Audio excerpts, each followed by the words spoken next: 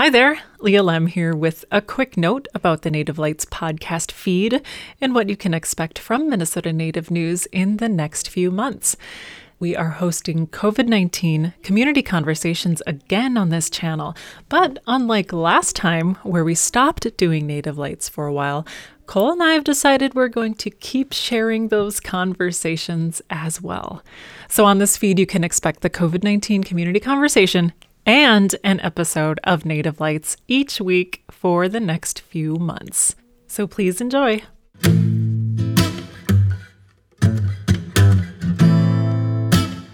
This is a special edition of Minnesota Native News, COVID-19 Community Conversations with host Leah Lem. COVID-19 Community Conversations is supported by a grant from the Minnesota Department of Health.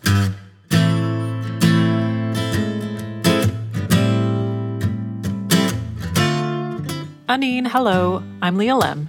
Miigwech, and thank you for joining me for more conversations, more explorations about how Indian country in Minnesota is responding and adapting to the current pandemic. Today on the show, 7 Generation Games has been braiding math, language, and Indigenous history into educational games for students in schools across the country.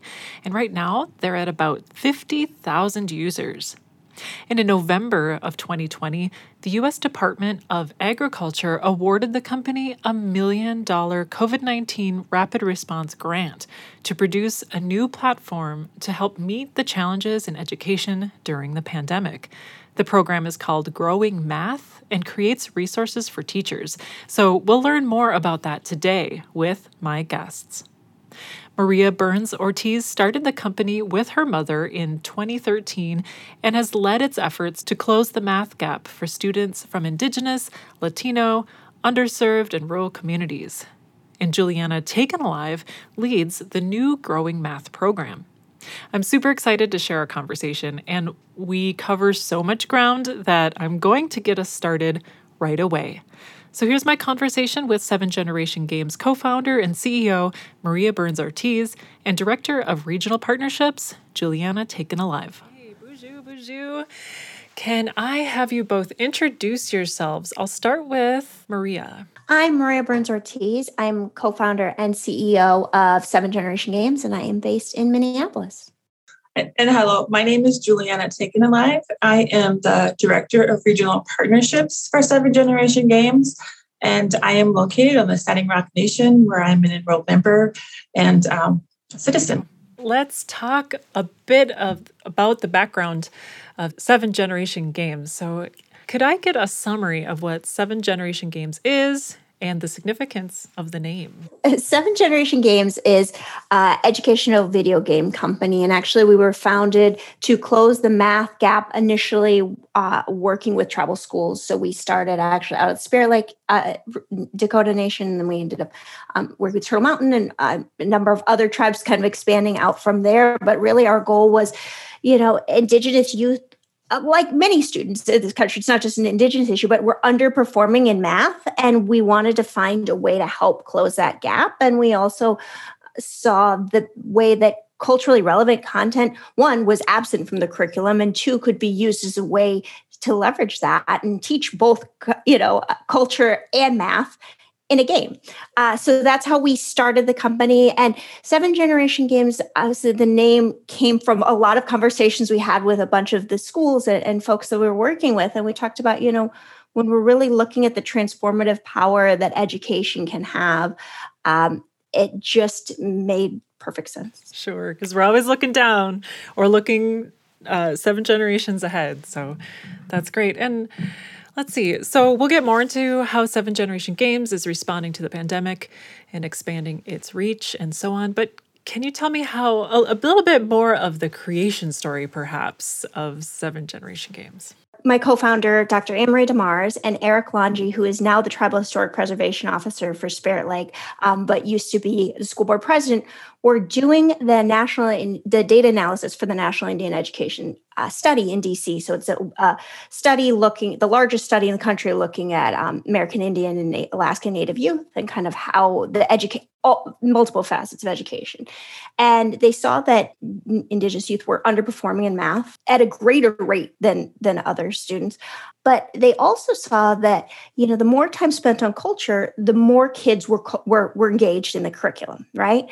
But at the same time, the more time spent on culture, worse kids were doing in some of these standardized subjects. So in math and language arts. And Eric was saying, it makes sense because if you take an hour out of class to study, out of the day and you're working on Lakota culture or Dakota language, or it's coming out of other time. So you have less time across the board. And they were going back to the airport and in the taxi, Eric said, I don't accept that the children on my reservation will know math or know their culture. We need to find a way to fix it. That was kind of where the idea was born. I always joke that there's, that movie montage scene where everything happens really fast and then you cut to the point where you have the final part. And that's kind of what happened. So we thought, how can we do that? How can we engage youth in a way that's relevant and exciting and interesting? And we thought, kids will play a video game a countless number of times, 50 times, did incrementally further. And you don't see that when it comes to math worksheets, right? But what could we do to leverage that? And then what do really good video games have? They have good stories and cultural history and just, even daily life in general is so full of incredible stories. And so we thought if we could combine those two aspects into something that teaches math, we'd be onto something. So that's how we ended up building out our first games. Our first game was Spirit Lake, which we built out on Spirit Lake. And we ended up expanding from there. We were working there. And then we had Carol Davis from Turtle Mountain say, well, you've done that. Dakota. When are you doing an Ojibwe game? And so we said, okay. Well, so we kind of expanded from there. And then we were working the 3 affiliated tribes in North Dakota said, we'd like to build out some games with you guys. So we built out that. And then we, Thunder Valley CDC on Pine Ridge said, can you do a game? We'd been doing some games then also in bilingual games in English and Spanish. And they said, can you do some in Lakota? And we said, well, we could do the game part, but the language part is, and they said, no, that's the part we can handle. And so we built out actually bilingual games in Lakota and English. And then we've got other projects in the works now. So we're working with the Confederated Tribes of Warm Springs in Oregon and working on a game that's also bilingual in Navajo. So it kind of started, we thought we'd work on this very small thing, working with a specific set of students to improve math. And then we started to see it kind of grow from there. It's been really exciting. Let's talk a little bit about where you are now. I saw that there was a $1 million COVID-19 rapid response grant to help you expand your reach. How have you seen the pandemic affect communities and students you serve, and what does your response look like? Juliana? Yeah. Okay. So this is the Growing Math project. It's already something that 7th Generation Games was working with the math games, the online. So when Growing Math started, it was to accommodate the distance learning and teachers that were teaching via, Google Classroom, Zoom, whatever. So it's easier for them to use something that already exists. And then once, we start going back to face-to-face, they can keep using it, so it's not, something we bring in and then something you change, but something that they can continue to use. And so that's the part that, I was involved in. And I like that when we did the research for the Natural Science Foundation, 70% of the people that interviewed were Indigenous educators, Indigenous folks that, are school leaders. And my thinking and what I visit with, people about is that's really important to this, from my perspective, is because those Indigenous educators were once Indigenous students. And those experiences are really valuable in terms of, where they went to school, if they went to BIA school, public school, private school, wherever. So now that they're on a different level as an educator, they have good insight. So, and the other thing is to produce something that our students as Indigenous students can identify with. Because if you open a, Houghton Mifflin math book, social studies book, we don't see ourselves. We don't get to see ourselves, our culture as it is today, as Maria had mentioned, not, just in the past. So we get that misconception from people that don't know about our history and culture is like, do you still live in teepees? That kind of thing. So what Growing Math is connecting, creating resources for teachers in terms of lessons, videos, and then connecting that with the games. And we show teachers how to use the games, how to use the reports, and then how to connect that connection with the lessons that are being created. And the one thing that I would say too, just to add is, and it's all at no cost to schools in Minnesota, North Dakota, South Dakota, Oregon, New Mexico, Arizona. And also we say, if you're not in that area, let us know. But really, because it's funded by USDA, we wanted to get it into the hands of as many kids in schools as possible. Great. And what has the response been then? What are you hearing from folks who use it, from students who use it, and teachers, parents? So far, we've trained about 100 teachers, Maria. You think? Yeah, about 100 teachers. And in South Dakota, where I am, we've gotten to at least 7 school districts in South Dakota. I'm not too sure about North Dakota and Minnesota. I know we've worked with the Lou schools in Minnesota, but I'm not sure of the stats there I'm not that familiar as I am with South Dakota. Yeah. I think the thing that's been super exciting to us is that number Julia mentioned. We're just at closing right now on 100. We had set out to do 30 by that point, 35, and we've already hit 100. And this is just, we really started, yes, as I said, we had our first beta cohort that launched in January. And so it was really supposed to start fully March 1. And so we've already seen that huge interest, which I think has been really exciting to us.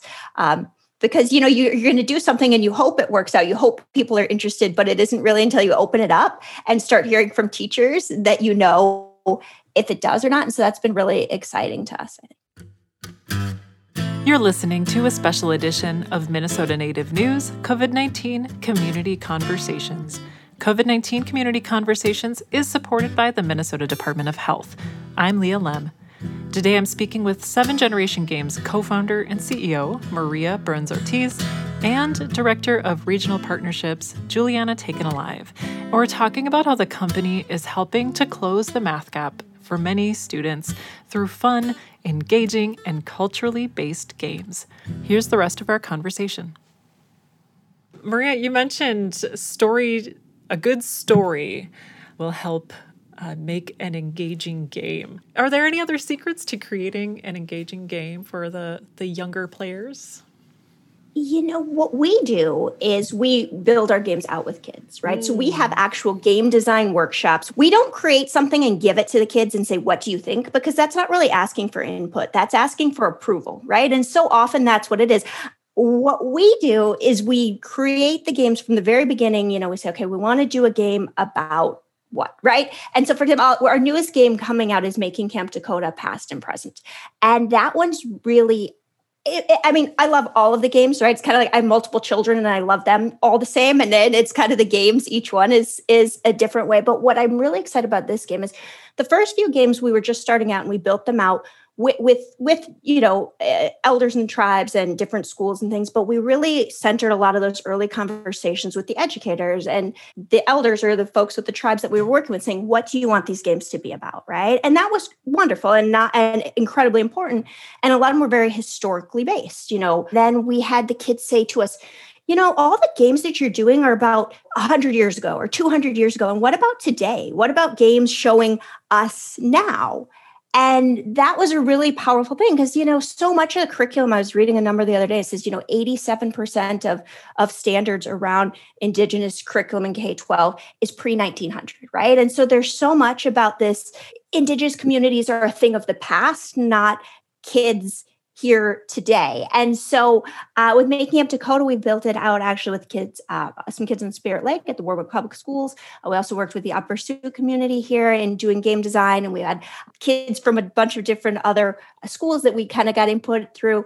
It's a contemporary game, right? And it's set in the present and there's oral storytelling. And, they go through these modules where they learn while someone else is telling them, a story about hunting buffalo, and then they get to solve some math problems about how many hunters do you need in a party, and then they get to do a little buffalo hunting game. But it kind of combines that past and present. And so that came directly out of conversations with the kids saying, this is what we want. And I think to create really good games, you need to know what your users want. And then also giving them that input. They have such good ideas, about you should make it so you click on things and things happen. And sometimes they have ideas like you should put zombies in. And we say, well, the historical part of that is where, but it's kind of a fun, we did end up with a Wendigo in one game. I was wondering. Conversation.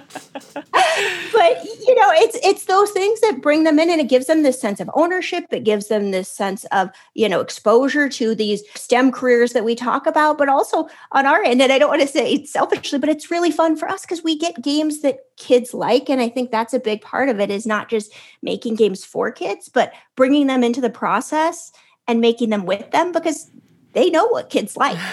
And that's called Making Camp Dakota? Yeah, Making Camp Dakota, past and present. So we have a whole Making Camp series, and that's the newest one in it. Wonderful. Making Camp Dakota also has a really, I love the little powwow scene where they go to the powwow and they can buy beaded jewelry, and there's math problems there in the food trucks. I love it too. It's interesting.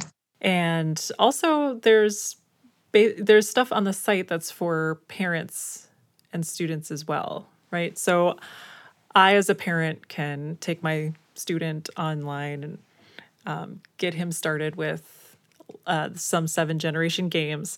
Can you take me through how I can do that and get my student online and playing the learning games? What we had done, essentially, because too, when we were starting out, we'd have, you're trying to get it into schools, but schools are understandably slower to adopt things, right? Because they're going to be using that in classroom. And if they don't know that much about it, or, they don't want to use something, they're not sure if it works or not. And so we started out and we're working with a lot of schools, but we had a lot of parents saying, maybe our school's not adopting it. Can we use it as well? And our answer was yes, of course. And we wanted to make sure that it was also very either free or affordable for them, because so often some of these things, it's, $120 a year or whatever it ends up being. And we wanted to not have that be the barrier to entry for us. So we made sure that all of our games that we have, there's school versions, and those include data and a lot of things that teachers can access, but they're also available for parents. And when we did our first game of Making Camp, which is Making Camp, it's premium, but Making Camp Ojibwe, the coolest moment for me, and people always say, what are the moments you like, was one night, and the game was still, we were just about to launch it, and I have 3 children, so I use them as testers. And so I go in, and my daughter, she's under the covers, and I, pull the sheets back, like, you're supposed to be in bed. What are you doing up? It's 11 o'clock. And I see she's up late playing our game. And so I was kind of, it's that torn moment where you're like, mom, business side, and you're like, you should be in bed. What do you think of the game? Do you like it? It's good, But, and so all of the games are available as iPad apps and iPhone apps. And then many of them are also available on Android, because we wanted not to be something where everything's only iPad accessible or iPhone, because we know a lot of the communities we're in, people have Android phones, right? Or that they're also playable on the web, just in a browser. And so that was really important to us.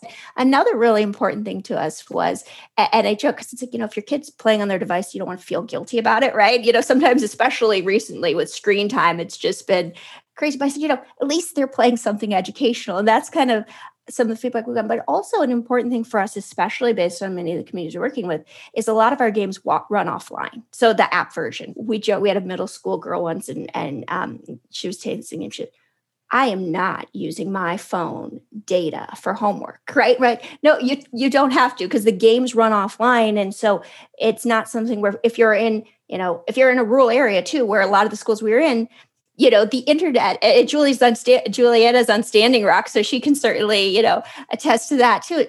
Not everywhere is covered by perfect Wi-Fi or, cell service. And so that's not going to be an obstacle, because we wanted to make sure that kids could play them whenever, wherever, and take some of that, the common barriers that they faced away. So a good number of the games are also available and accessible fully offline once you've downloaded it on the app. Yeah, absolutely. I know this past year, it's been such a big topic coming up, the access to high-speed internet. And Juliana, what have you seen there in your community when it comes to access, and maybe how these games are available offline as well? Well, our reservation here, cell phone service data is really limited. especially like the section where I live on South Standing Rock. We get no service at all unless you have, a really good Wi-Fi connection. But I think that it's really important that schools have that and they're able to share it, because that's the biggest, area, or the most important, segment to each community is their school system and their Wi-Fi. So I'm hoping that, schools are able to share that, connection with students so that they can do that, so they can, not only do 7th generation games, but also do their, schoolwork or whatever it is that they need to do. And I know the schools here on Standing Rock, I know this McLaughlin School District actually was paying during the, midst of COVID for Wi-Fi for, families. So that just make sure that the kids had access. In terms of I'm really focused on growing math. So I'm my brain goes there automatically. And I kind of, because 7th generation games is the big picture, growing math is a small piece of it. But yeah, the teachers that are using it right now are really finding interesting ways to do that, like in the daily, in homeroom, come on in and you log into your 7th generation games, daily. The kids are really enjoying it. And primarily because, visiting with teachers is because they identify with and they see that, and it's a really positive thing for them. But in terms of, accessing it offline, that's important, but that's why I think it's important for us to be able to provide the training and guidance for teachers and, get that out there so that they know how to, and because not every single game is available offline and not every single game is available, so it's good to really walk through that. Thank you. And it's really great to see this empowerment, and the students can see themselves in the work that they're doing in their learnings. But switching gears just a little bit, because we have to, the numbers. Can you talk a little bit about the effect score-wise?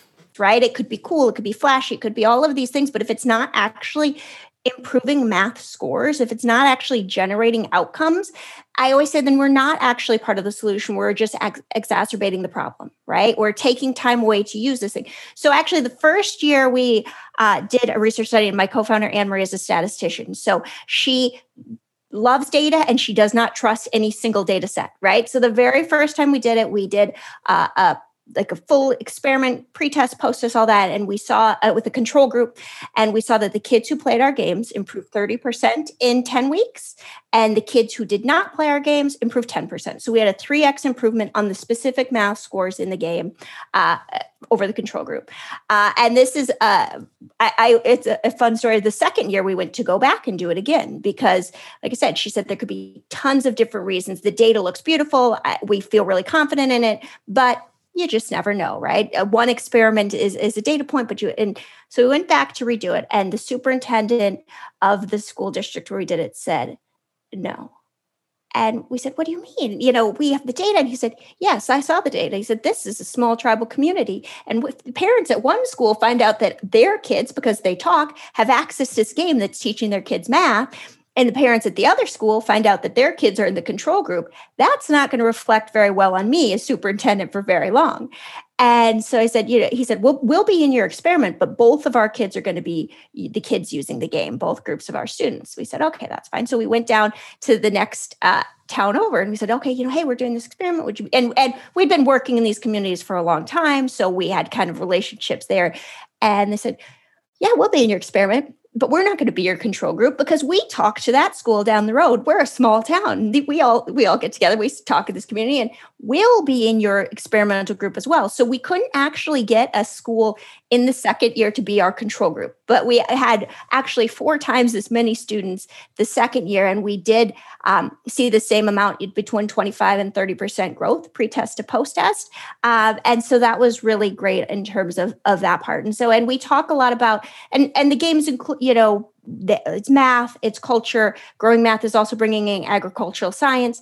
But really, when we talk about what we test in the games, it's specifically math, just because you can't be all things to everyone. And that's where we really know that a strong math foundation is really what opens the doors in so many of these other subjects, right? If you haven't mastered multiplication, you're not going to get division or fractions or algebra. And by the time so many of kids get to that grade, high school, are saying, well, what do you want to do? So many doors have already been almost closed to them because no one has really sat and made sure that math foundation that's needed for all of those future STEM jobs and STEM careers is solid. And so for us, that's really been that key thing that we've been focusing on. And we know that they're learning culture and other things while they're playing these games, but making sure that they have that math foundation so that those doors are still open to them and they can go and achieve other things. When we were doing teacher training and we kind of talk about, the 7th generation games, my little spiel is, if you like cookies, you could get, a mass-produced bag of Oreos, if that's what you like. But if you would like a homemade batch of chocolate chip cookies, then that's what we do in terms of like the video games. And we aren't PlayStation or Sony, but we're still producing really culturally relevant games, and also taking feedback from folks that, are playing the games, and they'll send an email that says, something needs to be adjusted, and that's really something that, it's powerful because, the policy, the practice is to get back to people within 24 hours if they reach out, with something like that, any kind of question. So it's really personalized, and it's really it's that connection that people have with 7th generation games, because it isn't huge and, really impersonal like that. I think it's about personal, relationship building experience, as well as video games and culture. Growing Math is available right now for any school that wants to get on board, and so I would certainly encourage, especially, and it is for any school. And I bring that up just because, so often we'll have schools say, well, we're not just a tribal school, or we're not a BIE school, or things like, and the answer is, if people only had to have exposure to curriculum that reflected 100% their students, nobody but white kids would ever have to take U.S. history classes, And so for us, it's so important to say, even if the school has, a smaller percentage of Indigenous students, it's important for them to see themselves reflected, but it's really important for all kids to see different stories and different perspectives reflected in their curriculum and content. And so I think, we really have Indigenous youth as a core part of our mission, but we also feel educating all students about the diverse histories and from maybe sometimes different perspectives. We've had some people say, well, I didn't learn, because we have a tribal perspective and the Indigenous perspective on some things. And that's fine too, because history is not always clean and perfect, and not always. I don't think it's ever clean and perfect and, the way sometimes it's taught. But so that's an important part of what we do too. And so I think any school or teacher or anyone that be interested in Growing Math should certainly reach out, and parents also, we have something for them on the website, because, everybody needs, everybody's kids are probably on their devices anyway. So I always joke, you can feel a little less guilty about giving them the tablet because they're learning something. Gotcha. And it's best to contact through the website. And I see that there is a contact form here at 7generationgames.com. Well, thank you both so much. Thank you, Maria. Thanks so much for having us. Thank you, Juliana. I really appreciate you. Thanks for having us. Taking the time to talk about it's such a cool organization. So congratulations on moving forward, and I wish you all the best. Maria Burns-Ortiz is the CEO and co-founder of 7th Generation Games, and Juliana Taken Alive is the Director of Regional Partnerships and leads the new Growing Math program. Thank you for listening today. Jimmy Guech, have you had a chance to try the video games from 7 Generations? Why don't you let us know on our social media, Minnesota Native News social media platforms. Till next time, Gigawabamin, and I wish you health. I'm Leah Lem.